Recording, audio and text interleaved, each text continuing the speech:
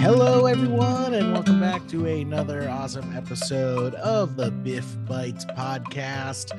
I'm your host, Jerry Me, joined as always by my faithful co-host, Mr. Adam Shear. How you doing, Adam? Doing great, Jerry. It's the season, right? We're It is. coming up on CFP cycle. Let's go. Definitely. And Adam, you did a solo episode last week to kind of give some test takers some last minute tips before the exam, and we just wanted to squeeze one more episode in there for everyone sitting for the March exam to just kind of give you some test day tips, not so much on the test itself, but more just, how do you handle going to the site? How do you get checked in? Just give you guys as much information as possible so you can focus on the exam and not worry about all the red tape of checking in. Yeah, sounds good, Jerry. Yeah, I was talking about the actual questions and question strategy and level last time. We're going to cover your checklist, right? The stuff that you can control and get together and get organized just to make sure you go and get to your seat smoothly without any hangups. Yep. I call this the dad advice episode because it's like when you get your first summer job and your dad sits you down. It's like, okay, so make sure you get there early, maybe go the day before, scope the place out, see where the good parking spaces are. That's great. We're gonna do the dad advice for this episode. Excellent. Yeah, I like that. We're gonna go with that.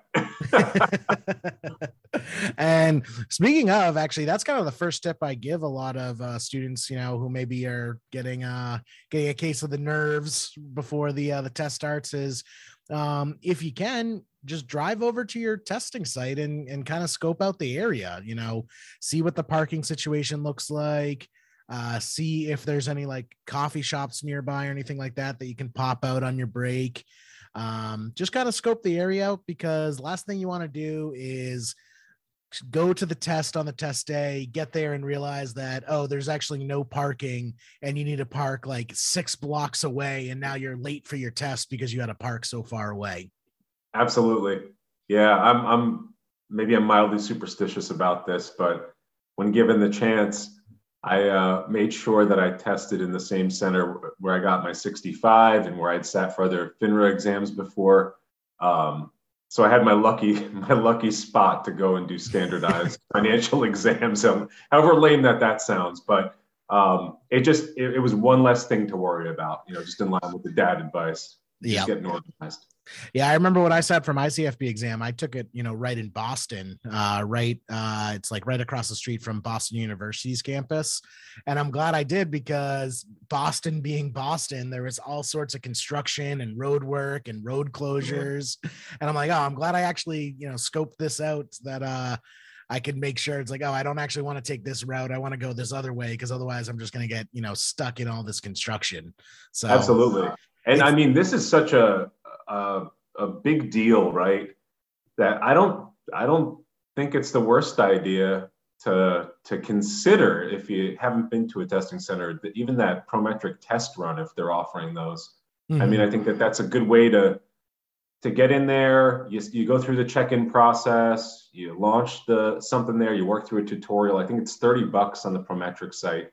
I'm not sure if you could schedule it this close, but that's just one thing you want to have buttoned up, right? Is how am I getting from my house to the testing center and making sure I get there on time? Yeah. Seems super simple, but it's super important. You don't want to, start your day off on the wrong foot because you just weren't really prepared, getting the lay of the land. Yeah. And another thing too, the day of my exam, they were offering some kind of crazy standardized exam for high school kids. No. And there was like a line of 12 to 15 high school kids getting individually checked in, and they grouped them because they all had to launch the exam, I guess, at the same time or a similar time. So everyone else that had exams that day got pushed to the back of the line. And I think it's worthwhile to reach out to your testing center just so you know what to expect when you're going in there. Ask them about, how busy is it going to be there tomorrow or the next day or on my exam date? And that'll help you to get there on time as well. Because I'll tell you what, as if I weren't nervous enough going in there, when you have to sit in the nerves for a good half hour extra. You know, I was forced into arriving in a place where I was a little cooler headed, but hearing that can be a surprise, and we just want to limit the surprises on your exam day. Yeah, and jumping ahead a little bit, but that just reminded me there is when you're coming back from breaks, make sure you're coming back early in case something like that happens where there's like, oh, there's 15 high school students who all need to get checked in before you, and your clock is going to start at that same time regardless of how many people need to check in before you. So it's a smart idea to, you know, get back from your breaks, get back early so you can get checked in early, and not lose time to anything like that happening. That's right. And if the high school students are anything like my 9-year-old, I mean, the likelihood of them remembering their ID and everything that they're supposed to remember is slim to none. So, exactly. See, I looked at when I took my exam, there was a dental exam going on at the same time. So I was just with a bunch of dentists. It was creepy and quiet. Yeah. They all had little drills. I don't know why. Yeah, occasionally you'd hear the sound of the gas and yep. Definitely didn't help the nerves. No. That's great. So what are we looking at, Jerry? So let's just walk through, right? I mean, like one, what are you bringing exam day? What are you bringing? So your best friend in the world on exam day is your financial calculator. That is number one. I would not leave the house without that. It's the only thing you can take into the exam with you from outside. So do not leave that at home. Now, this was pre-COVID days when I took mine, so I don't know if they still do it due to kind of germs, but they also at the site had a basket of simple calculators, like basic, like Staples $10 calculators. I don't know if they still do that due to the. I think they do, you know, because we had the old IRS grade, basic enormous calculators with the big buttons, right? For the EA exam. So I think it is a location by location thing, but I know that they're there. Gotcha. Yeah. So I know like at the height of COVID, they stopped doing it because of like they'd have to clean them every time and all that. But I think some sites are going back to it. But if you want to, just to be safe, you can feel free to bring your own just like basic Staples calculator. You are allowed to bring both your financial calculator and a basic calculator for basic, you know, multiplication, division type questions. So if you want to bring both of those, I would, or you can always use the one that's provided on the computer, the little digital one. But I know some people aren't the biggest fan of those, but those two, basic calculator and financial calculator, those would be the first on my checklist. Yeah, I'll throw in there valid photo ID. Yep, gotta have that. Won't let you in with that without that. What else you got? What else are we bringing in there? Really, that's it. I mean, you don't bring in your own pencils. You don't bring in your own paper. You know, the cell phone, when you get there, they give you a locker. So put your wallet, your cell phone, basically put all of that stuff in the locker. And all you're really going up to the desk with is your photo ID and then your financial calculator. I guess there is one more thing that it's optional, but you can bring in noise canceling headphones if you want. Oh, so that's new. That's a new one. That is a new one that they've started allowing is that they'll allow noise canceling headphones. It's optional and it says it's available upon request. So I believe also some sites even just have them. Yeah, they have the ones that are really hard plastic and I mean hurt your ears to no end. So they're not the cozy like Bose, you know, like pillows on your ears. But I was actually just talking to a student about this, that like you, Jerry, I wear glasses. And being that the mask policy is still in place, the mask glasses combo has potential to really be foggy, right? To fog up the lenses. Right. So the setup, in my opinion, for all you glasses wearing exam takers out there, you take the mask, you bring it up to the bridge of your nose, you put the glasses over it, and then you put the headset on and it keeps it snug. Because I don't know about you, but when I wear masks, my glasses are like slipping off my face. So you can use those to cancel the noise, right? Keep the dentist drills down, keep the smacking of gum to your left a little lower. the coughs and the clearing of throats and the restless leg syndrome, with the guy to the right. Yeah, all that stuff. We want to keep that quiet, but also it does help for the people that have glasses on. I always liked it just as part of the routine, even though they hurt to no end, by the end of the 6 hours. Yeah. But that's good. That's good to know that they allow you to bring that in now. Yep. And they have that. So yeah, really just real quick to iterate, just calculator, ID, mask. I guess we can add in there though. That's second nature for a lot of people now. Yeah, no kidding. And then the noise canceling headphones. And even there, I would probably just use the ones they have there because if you bring your own noise canceling headphones, then you're going to have to get those checked. And it adds more time to the check-in process that you don't necessarily want to deal with.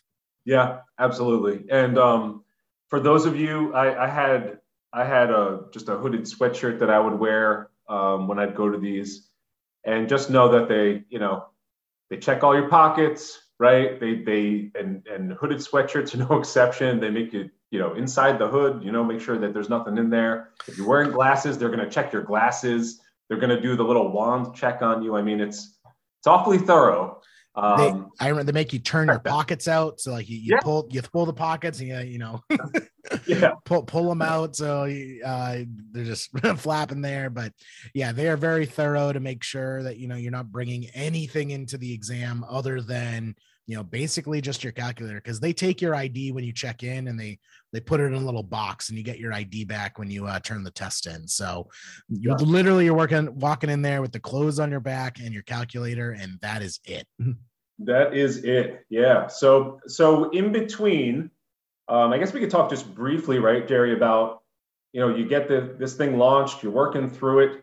We are still working in 4 quarters. I mean, that was a change that came about when we started going remote, but we still have part 1 and part 2 of the first section, right? And then you have your break, and then you have part 1 and part 2 of the second section.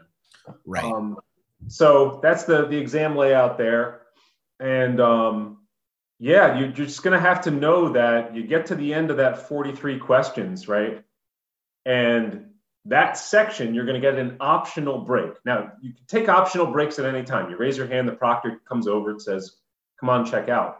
But built into your exams on part 1, around question 43, they're going to give you the opportunity to get up. And if you turn it down, it locks up part 1. So just know strategically, if you are going to go back and flag questions, you need to break at question 43 and look back, because it's going to lock up. You're not going to be able to review it. Yeah, it's like taking 4 individual tests rather than one large test. Yep, definitely. So yeah, that's definitely important. And then also keep in mind, anytime you leave, I don't think people realize this, but anytime you leave, you have to go through the check-in process all over again. And I think a lot of people, they don't realize just how time consuming that check-in process is, because, I give them my name, I show them my driver's license, I'm good to go. Right. It's like, well, no, not actually. So they're going to sit you down in front of a little green screen. They're going to take your photograph. They're then going to compare your photograph to your photo ID to make sure you are who you are. They're going to find you in the system, register you in the system. And now, I don't believe they did this for my exam, I don't think they did it for yours either, but now they're actually going to be fingerprinting you as well. Yeah, I didn't have that, but that was something we saw recently, right? That was I think the board let us know about that. Right. So they're now going to be doing fingerprinting, and anyone who has had to do fingerprinting for any sort of like government clearance or just, anything like that, fingerprinting takes a while because it never quite gets it right, or it's smudged, or it's like, oh, you shook it. It's just a time consuming process. So, keep in mind, you should allocate honestly 10 to 15 minutes just to be on the safe side every time you check in. And that means, if you're taking a 45-minute lunch, that means you really only have 30 minutes for your lunch, because you need to spend 15 minutes of that time checking back into the site. Without a doubt. Yeah. And for lunch, we do not mean that you're going to go searching for the sub shop or pizza shop in town. Like you're going to go pretty much out to your car. Yep. And you're going to have something to snack on, like have a nice little lunch. Ideally, not look at any other materials. Your mind is going to be racing with CFP info at that point. Maybe get up and walk around, but you got to keep an eye on that clock. I mean, I've heard some pretty terrible stories of people that thought they could take a proper lunch. You know, I'm going to go to the nearest pizza place, get myself a slice, get myself a soda, come back in, and that clock doesn't wait for you. It goes, and that could really, really mess you up. So Jerry, you're 100% right. Yeah. Half hour. You got a half hour. Right. Even you get 20 minutes, right? You just want to budget that time well and make sure that you get in there and you could do so on your terms rather than having the clock just start up on you and surprise you. Yeah. And frankly, if you can eat on your lunch break, you know, you're doing better than me, because I remember when I took my exam, I was so nervous. I went out to my car, I had my sandwich in my little lunch bag, and I took like one bite of it and I'm like, all right, I'm done. Like I can't eat anything. Yeah. Mine was the same. I think I made it through half a sandwich, a little bit of an apple. And I remember calling my wife at the time and just being like, yeah, I don't know where I'm at on this thing. Yeah. This is pretty intense. So expect to feel that way too. I mean, it makes sense when you think through just what this test is about. You're working at the level of application and scenario, and you're often whittling it down to 2 answers, both of which are pretty good. And because there's not those concrete answers, you end up feeling at the end of it like, wow, I don't know where I stand really. Right. I mean, so expect that uncertainty, and maybe you just don't have the appetite. You know, maybe you just want to get right back in there and get to it. But yeah, clock management, both in the exam, on your breaks, is definitely essential. And then when you're checking back in, one thing I wanted to bring up too is just kind of working with the proctors at the sites. So, you know, obviously all these Prometric sites, they have proctors who run them. And I think people get confused because they think of like the proctors as this like dedicated Prometric task force who have been working there for years and they know the ins and outs of the CFP and they know exactly. That's not what it is. So first of all, the Prometric does a whole lot more than just the CFP. So there's hundreds, if not thousands, of standardized tests that get given at these sites that these proctors have to deal with.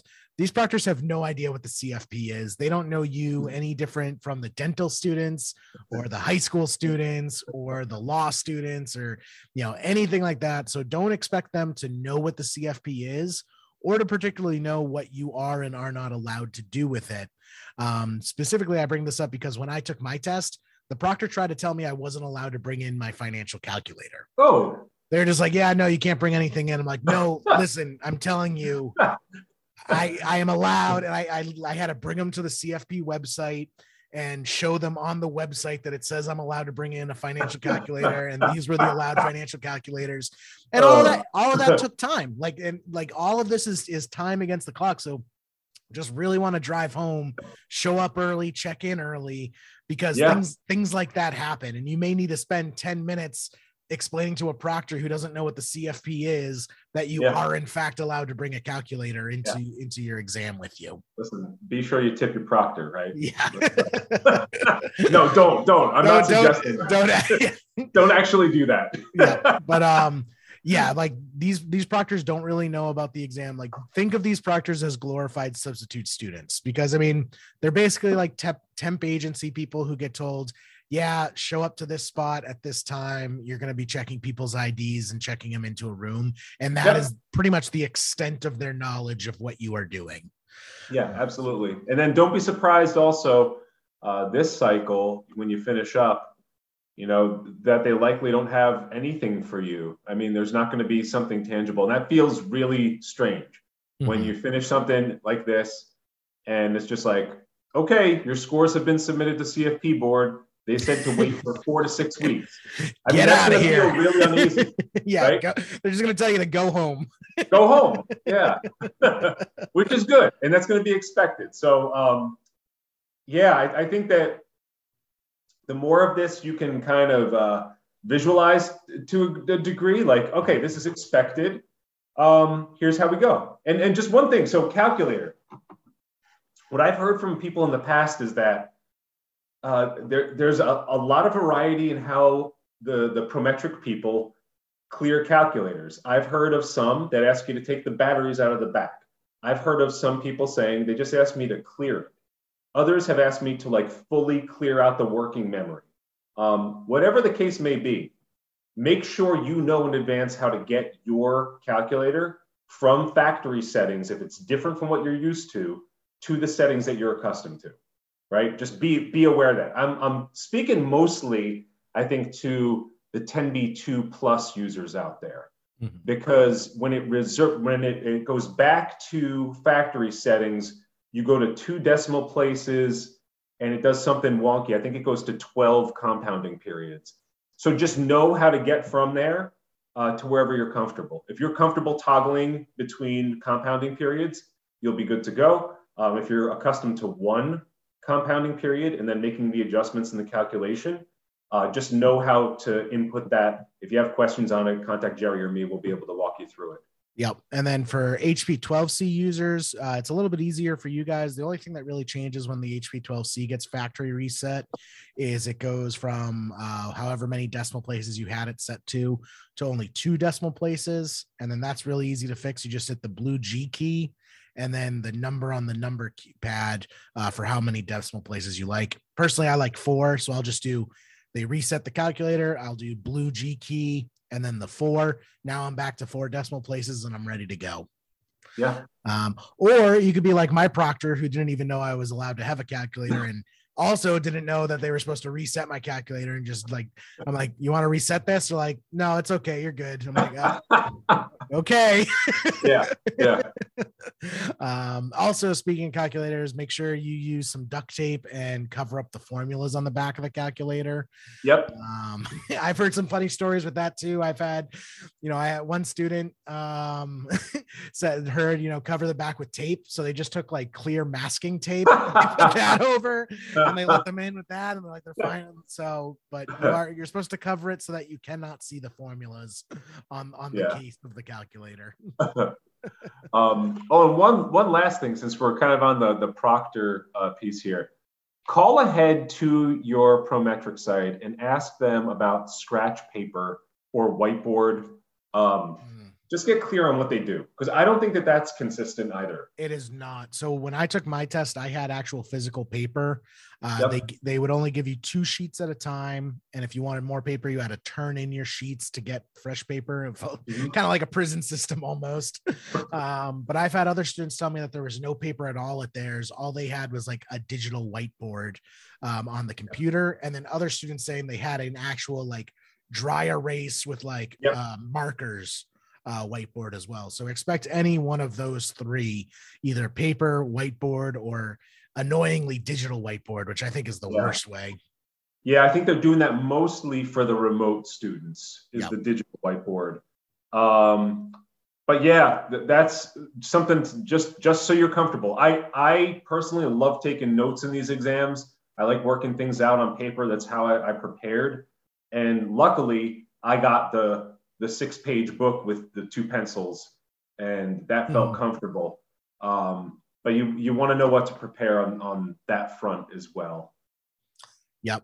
Also, that brings up another good point, Adam, is the formula page and the tax tables that are provided. When I went to mine, I asked my proctor to print it out for me, and they did. No problem. They just printed it out and they gave it to me.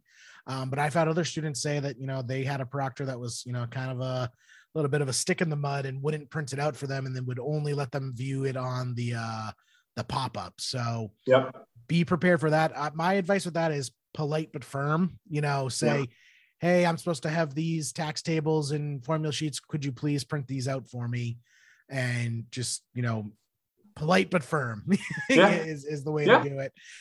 But if they say no, they say no, and just be prepared for that as well. Absolutely. Yeah, that's a good point. And then just know in exam, 2 of the features that some people opt to use, you don't have to use by any stretch, but I've heard some students that have found the highlight feature to be useful.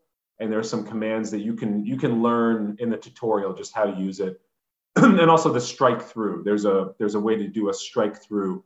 I found that the strike through was very helpful because as I eliminated answers on the screen, I could actually just strike it off.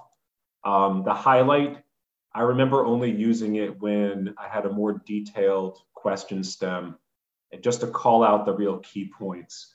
But yeah, just know that those are available to you as well. And many of you who have done this, you're going to be familiar with the functionality. It's going to be nothing surprising.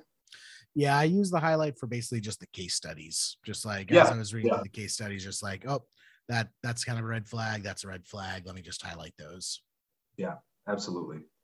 I think that just about does it from my end, Jerry. Anything else that came to mind for you? Yeah, I would just say relax, go in with a clear head. I'm a big proponent of not studying the day before. Just, get in your zen, get centered, do some meditation, relax. Don't worry about studying the day before. That way you can go in completely fresh on the day of the exam. 100%, 100%. This is only showing CFP board what you know. That's exactly it. So go in there, do your best. Me, Jerry, the Biff guys, we're here to help you all the way through and beyond. So if you have any thoughts, questions, be sure to reach out. We're here and we're going to be around for the whole ride here throughout the cycle. So whenever your test is, if you have any questions on this episode or anything previous, just reach out to us. We'd be happy to talk to you. Yeah, and reach out to us when you pass. Let us know. So we can do the dad advice followed by the I'm proud of you, kid. Attaboy, attagirl, way to go get it. There we go. Go. Good hustle. Yeah, good hustle. Way to get back on D. All right. All right. Thanks a lot for the time, Jerry. I think this was a good one. A lot of good stuff in here. And unlike the exam, we know what to expect here, so you can prepare for it. Exactly. Awesome. Well, until next time, Adam, hope you all have a great time and good luck with your exam. Yeah, same here. Take care. Bye-bye.